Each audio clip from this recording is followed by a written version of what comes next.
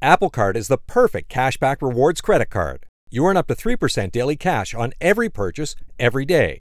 Visit apple.co/card calculator to see how much you can earn. Apple Card issued by Goldman Sachs Bank USA, Salt Lake City branch. Subject to credit approval. Terms apply.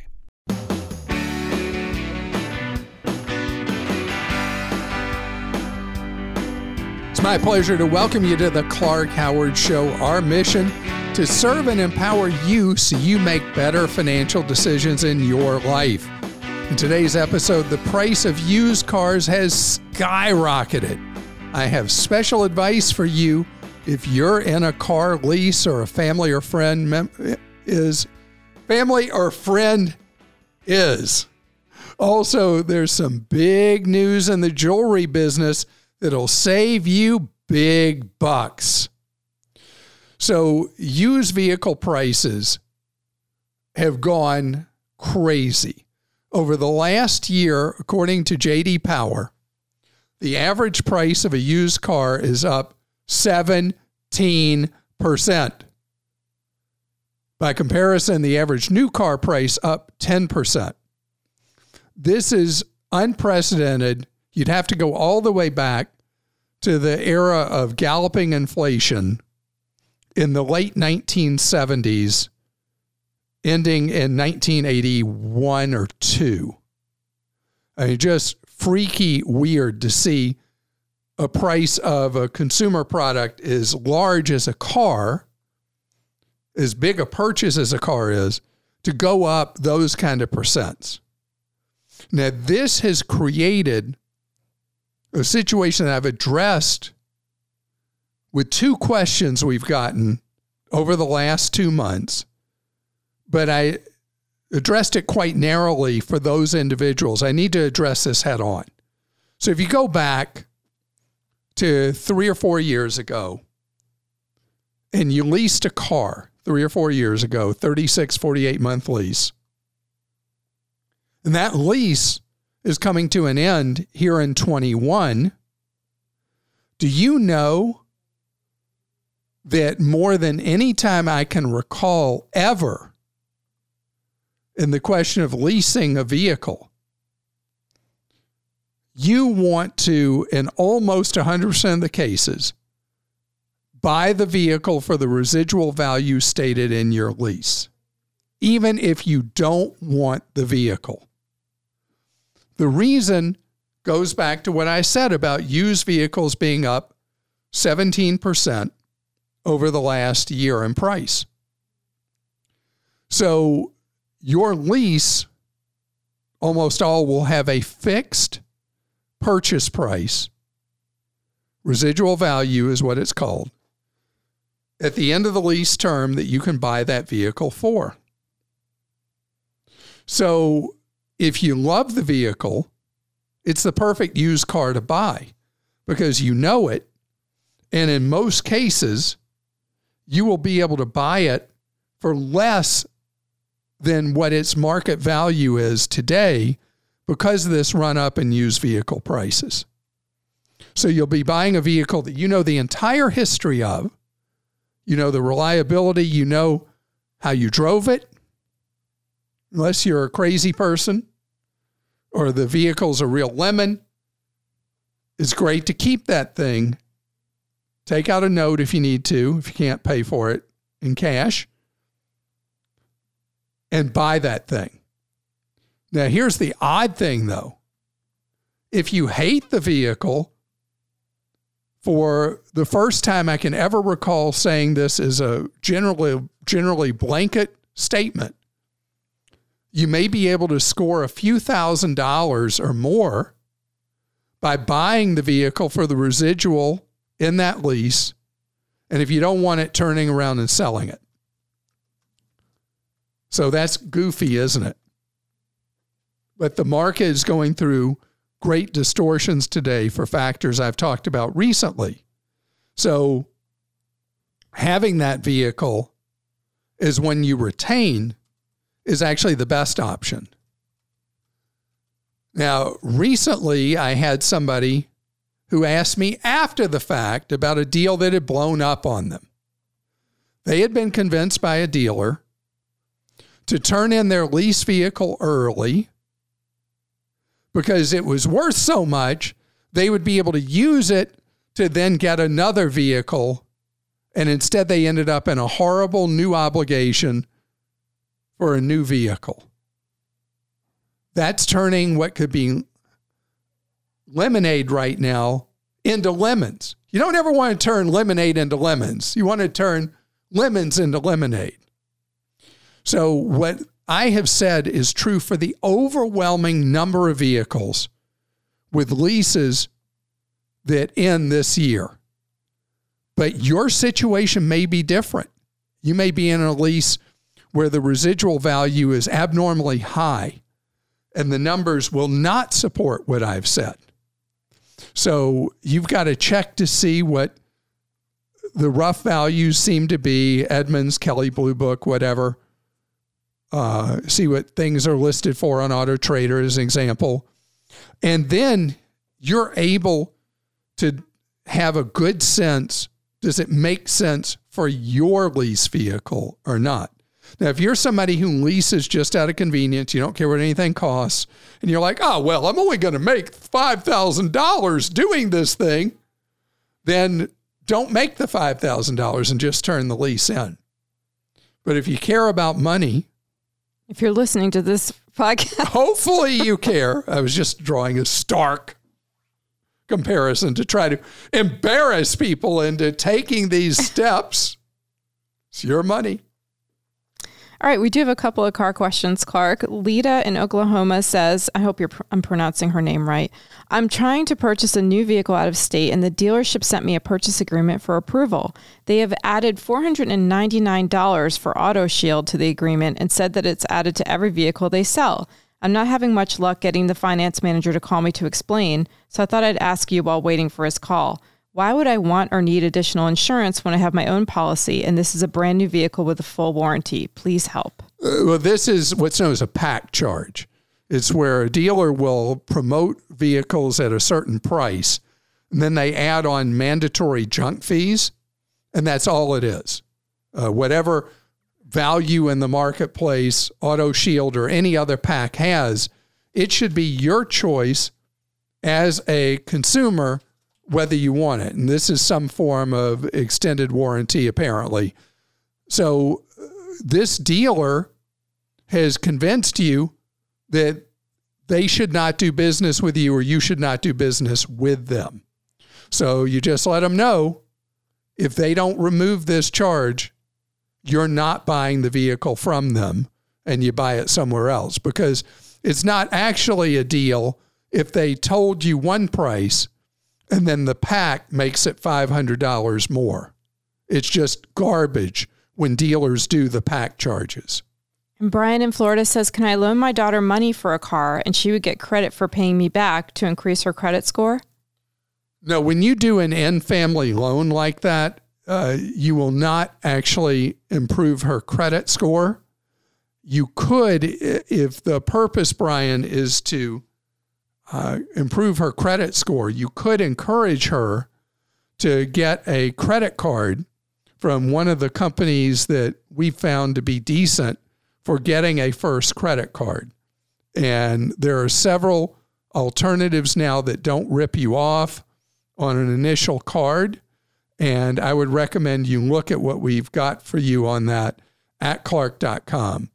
If the whole idea is you're doing a father-daughter loan here and you're making it possible for her to buy a vehicle she wants with the stated purpose she's going to pay you back that money, you just do that as an in-family transaction and don't worry about the credit score, credit rating implications of it because, well, there aren't any.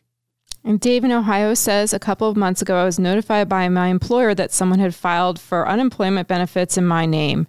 I assured them I had not filed, and they shut the claim down. So I spoke with a rep from the state, and they confirmed the same. Apparently, whoever filed the claim has my Social Security number. Based on your advice, I froze my credit a number of years ago. My question now, in light of this incident, is should I take other measures to protect myself? Dave, you're doing everything you can in this circumstance. And we talked before about how auto insurers may have been the weak link that led to so much of this unemployment fraud that took place over the last year. And there's no way under the law in most states for you to prevent auto insurers from inadvertently disclosing information that a criminal could use to apply falsely for unemployment insurance as if they're you. So doing the credit freeze eliminates most issues of identity theft. Unfortunately, unemployment insurance is one area where the criminals have been able to blow a wide hole through identity protection that you do with credit freeze. And so you're left to mop up after it. And in your case, it sounds like it's less of a mop up than we're hearing from so many other people. This is from James in Florida. CVS and Walgreens have almost every item is marked at buy two for X amount of dollars. Buying one is usually about 25% more per item. With a card, of course, so they get your personal info. Most of the time, I only need one of the items, but like you, Clark, it's extremely painful for me to pay a premium for no real reason. So I cave and get the two items. This almost feels like extortion. The only remedy I know is to make the trek to Walmart. I've never heard you address this, but it's so pervasive, I thought it a good topic for your podcast.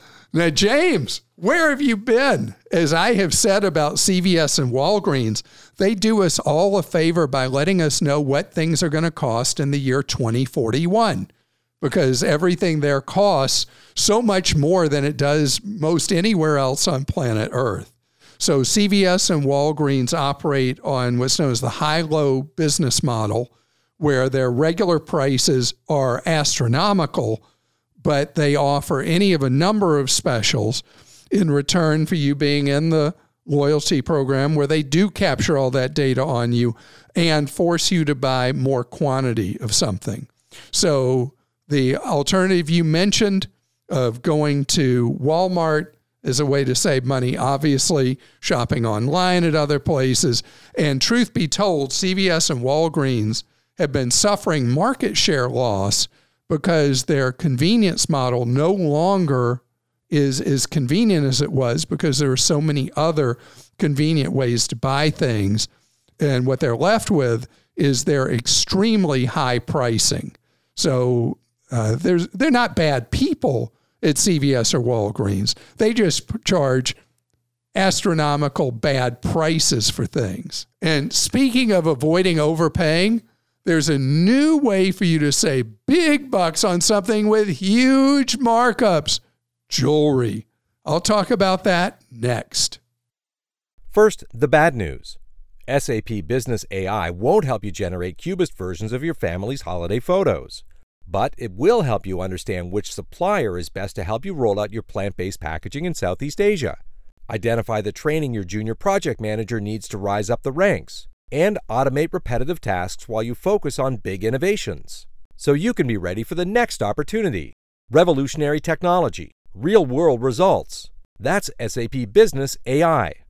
Apple Card is the perfect cashback rewards credit card. You earn up to 3% daily cash on every purchase every day. That's 3% on your favorite products at Apple, 2% on all other Apple Card with Apple Pay purchases, and 1% on anything you buy with your titanium Apple Card or virtual card number. Visit apple.co/card calculator to see how much you can earn. Apple Card issued by Goldman Sachs Bank USA, Salt Lake City branch, subject to credit approval. Terms apply. My wife has diamond earrings and a diamond ring that were not dug out of the earth. They were manufactured in a diamond factory. Now, nature's work, over millions of years, diamonds were formed and are deep in the earth and are dug out in very dangerous work by miners. Well, now, because of advances in science, you can now make a diamond that is chemically identical to a diamond dug out of the earth. And you can buy a diamond that can be absolutely gorgeous for a fraction of the cost of a dug out of the earth diamond. There are traditionalists who think this is bonkers. But the reality is the market rules, and the price points are much better with lab-created diamonds. And remember, this isn't like cubic zirconia or moissanite or whatever. These are actual, however you say that, these are actual real diamonds, but manufactured, but chemically. I mean, a lab expert, a diamond expert, a graduate gemologist, I would challenge any to be able to tell one dug out of the earth versus one out of a lab. The only thing they might find is they'd say, well, this must be lab created because the quality's too good, because they are magnificent. Now, at the smaller end of jewelry, the price difference, it may be as little as 30% to 50% cheaper buying a lab-created diamond. For bigger stones of very high quality, the cost of a lab-created diamond may be as little as 10% what you'd pay for one dug out of the earth. And so, one by one, traditionalists have had to pivot. Even De Beers, the diamond cartel, now owns a big lab-created diamond business called Lightbox, I think is the name of it. And Pandora, who's the world's largest jewelry maker, is moving fully to lab-created diamonds. And this is where things are headed. Now, the thing with lab-created diamonds is as they flood the market, the value of dug out of the earth diamonds and lab-created diamonds are going to follow the rest of jewelry down. As used products, secondhand products being sold in the marketplace, they won't hold the value that they may have held before. But it's going to make true diamond jewelry much, much more approachable and affordable for people. And you're going to be able to buy diamonds that are going to be for an engagement much cheaper, or buy a much bigger stone of higher quality for your intended, buying a lab-created one instead of buying a dug out of the earth one.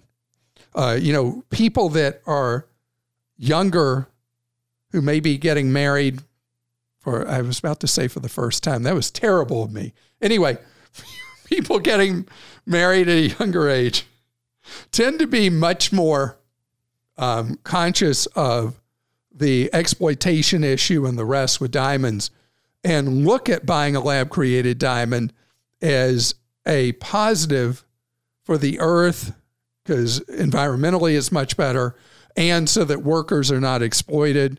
What's that expression, Krista, for the diamonds? Conflict diamonds? Conflict yes. free? And blood diamonds. Yeah. So you eliminate all that with the lab-created diamonds. Lab-created diamonds, the process of creating them uses a ridiculous amount of energy, but nothing compared to what's involved with digging them out of the earth. So check it out. But here's something for you as a guy. Don't ever buy your intended a lab-created diamond versus a dug-out-the-earth diamond unless you've had that conversation and she thinks it's a cool idea. You wouldn't want to put that ring on her finger and then later she finds out that if her values are different than yours about diamonds, that you got her one that was cooked in some lab instead of dug out of the earth. Or vice versa. You find out her values are not your values, right? Yeah, you go buy her dug out of the earth diamond when she would have much preferred having a lab-created diamond. Is that the vice versa you meant? Well, I was thinking if anyone doesn't want a lab-created diamond and it's more important to them to spend the money, I don't know. You have to decide if you have the same money values, right?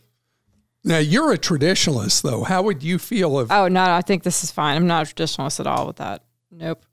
I think lab-grown, like fake, save the money, 100%. But they're not fake. Well, I know, but you know what I mean. Not dug out of the earth. Okay. We got some questions. Mike in Idaho says, we would like to travel to Italy in the fall. So would I. I know, wouldn't we all? Assuming, of course, they're open for tourism. When would be the best time to shop for airfare? So I'm starting to see a parade of really good deals to Europe for the fall, really starting mid-August and beyond into the fall. And let me tell you what's behind this. The airlines that fly all these European routes are desperate to bring in some revenue. And so they're posting these fares for flights they don't know if they're going to fly or not. Aspirational flights, if you will. And you would like to travel. So it's okay to go ahead and buy, if you see a really great deal to Italy for fall now, it's okay to buy it as long as you can live with the terms and conditions about what would happen with your money if either the airline doesn't fly the flight or you choose later not to fly, or Italy chooses not to allow us in when you'd want to go in the fall. So this is, I call it the junk bond equivalent in the travel industry. You might find a great deal, but it comes with hazards. As long as you can live with the terms and conditions of what would happen with your money if the trip does not take place in the fall, when there's a great deal, buy it. And I want to talk about great deals. So Google has one of the best tools in the business to track fares and get alerts at google.com/flights. And so you're able to see what is up right now. And they'll give you, if they have the data for your various departure airports you might consider, they'll let you know what's available and how it compares to historical averages. And there are also several alert services now. The biggest of all, one that I talked about recently, visiting with Scott Keyes, who founded Scott's Cheap Flights. But there are several of these now where you can get alerts from airports you choose when there are hot fares to different places in the world. And Scott's, like the others, has a freemium business model with a basic fare alert system you can get for free, and then a subscription-based when you want all the deals they have and you want them fast. So either of those ways, you'll be able to find deals to Italy. So what are good deals for the fall? Generally, from the East Coast of the United States, there are fares in the 300s. And as you move across the country, fares in the 500s till you hit the West Coast, in which case you're looking for fares to Europe in the 400s for the fall to be a great deal. Bruce in Utah says, Clark, I know how you feel about cryptocurrencies, and I agree 100%. But I have teenage sons who can't stop talking about Dogecoin and how I already could have made tens of thousands if I'd just invested a small amount a few weeks ago. How can I convince them that buying cryptocurrencies is closer to gambling than investing? Bruce, as I've learned, trying to talk about this to my own teenager, there's no chance. You know, this is, in their world, the ideal long-term is a month. The ideal long-term investing does not really exist in their mind. And it's all the rage to talk about this cryptocurrency, that one, the other one. I mean, think about Dogecoin. It was all a joke. And now it's got this enormous value when it was launched as a joke. It's almost like a spoof of cryptos. So this is not real investing at all. And I think that this is a case where your teenage sons are going to have to learn in the school of hard knocks. And when they want to open an account and they want to own crypto, let them learn. Just as long as it's not money that they would need for school or something like that. And that's how you do learn, is people, when they get into a mania and they're convinced that the mania is real, you got to let them make their own mistakes. No different than if it were somebody calling us about some multi-level marketing thing that you're going to dare to be rich and be worth $1 zillion. Sometimes people just have to learn the hard way. And I think that's true with teens and 20-somethings about cryptos. Having said all that, Bruce, the idea of cryptocurrency is a legitimate idea. It's just the way they have existed so far in implementation is defective for the purpose that they are intended, which is as an alternative currency, being things that gyrate wildly in value. That is completely not the concept and what it should be about. And I want to tell you, I really appreciate all of your reviews of our podcast. If you get a chance, please share this episode with a friend if you think he or she would want to hear it.